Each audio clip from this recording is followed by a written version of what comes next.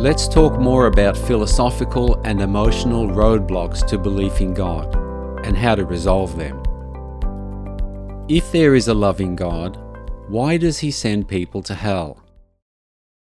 2 answers. 1. God doesn't send people there. They choose to go. 2. Hell is not what most people think it is. Hell is real, and there will be punishment and suffering for sin there.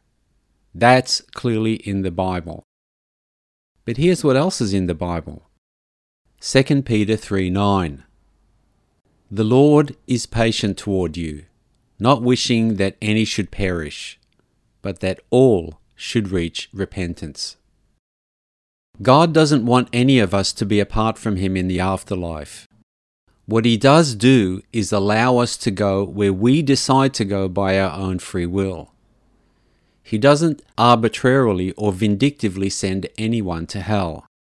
To the contrary, He offers us a free ticket to heaven, which Jesus paid for. But if people don't want that, if by their own choice they don't want to spend the afterlife in heaven with God and Jesus, then with a broken heart, God honors their wishes and allows them to spend the afterlife elsewhere. So then, what happens to the unsaved? Do they burn in hell eternally? Well, the Bible strongly suggests that it's not like that at all for most or all of them. The Bible also indicates that though hell is clearly a place of suffering, and you wouldn't want to go there, life there is very different to how it's usually portrayed.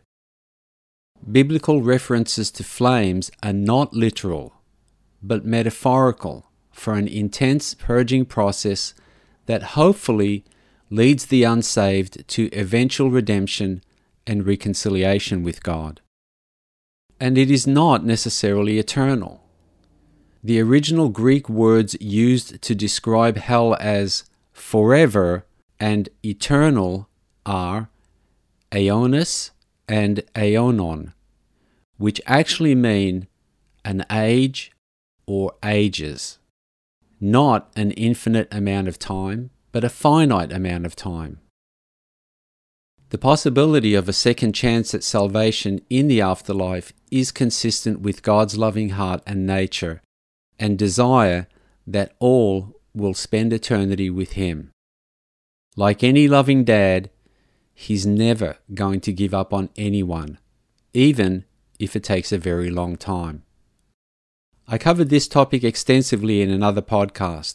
Please see the link in the show notes or description below. A desire for independence from God. Many people think, God and religion are too strict. I don't want Him or any religion guiding me. I'd rather be independent and enjoy my life. This can be the result of encountering legalistic teachings by Christian teachers that give the false impression that God is a hard taskmaster that wants to strip us of all enjoyment in life and condemn us to an eternal fiery hell if we disobey His commands. Sure, God doesn't want us to hang on to our sins, our anger, addictions, selfishness, jealousy, bitterness, materialism, or any other destructive behavior that brings us and others pain. In that way, yes, His requirements are strict. But this is for our sake. Living life apart from following His laws might bring you temporary pleasure, but will surely bring much worse long-term pain in this life and the next. It's just not worth it. Not feeling a need for God. Some people think, I'm a good person.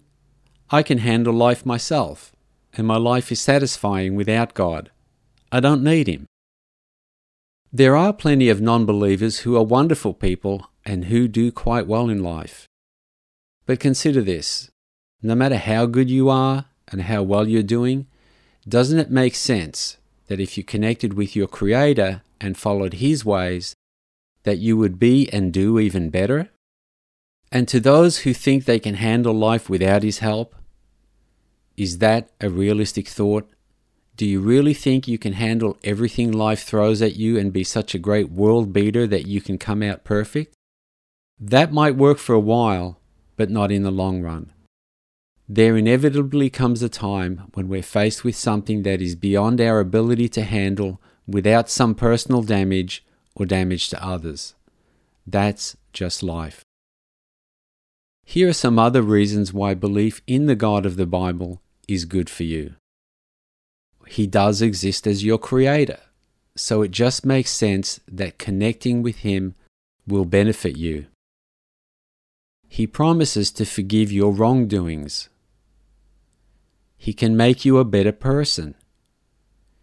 He can cleanse you of negative feelings, depression, guilt, hurt, sorrow, or anything else dragging you down. He can fill your heart and mind with happiness and joy. He can help you overcome vices and destructive behavior. He promises to always be with you and to comfort you during hard times. He gives your life meaning and purpose. He gives you a moral code to live by that helps you stay on the right track in life. The Bible is full of great advice that will help you to lead a happy and fulfilling life. He promises you the free gift of eternal life with Him in heaven, where there is no pain, sorrow, or death. He promises a final and eternal triumph over all evil and suffering, and much, much more. I've given you plenty of reasons why believing in the God of the Bible makes sense. Now it's up to you to decide. Please get to know Him today by receiving His Son Jesus into your heart. You'll be so glad you did. Thanks for joining me. Please be sure to subscribe, like, and share. God bless you all. Bye.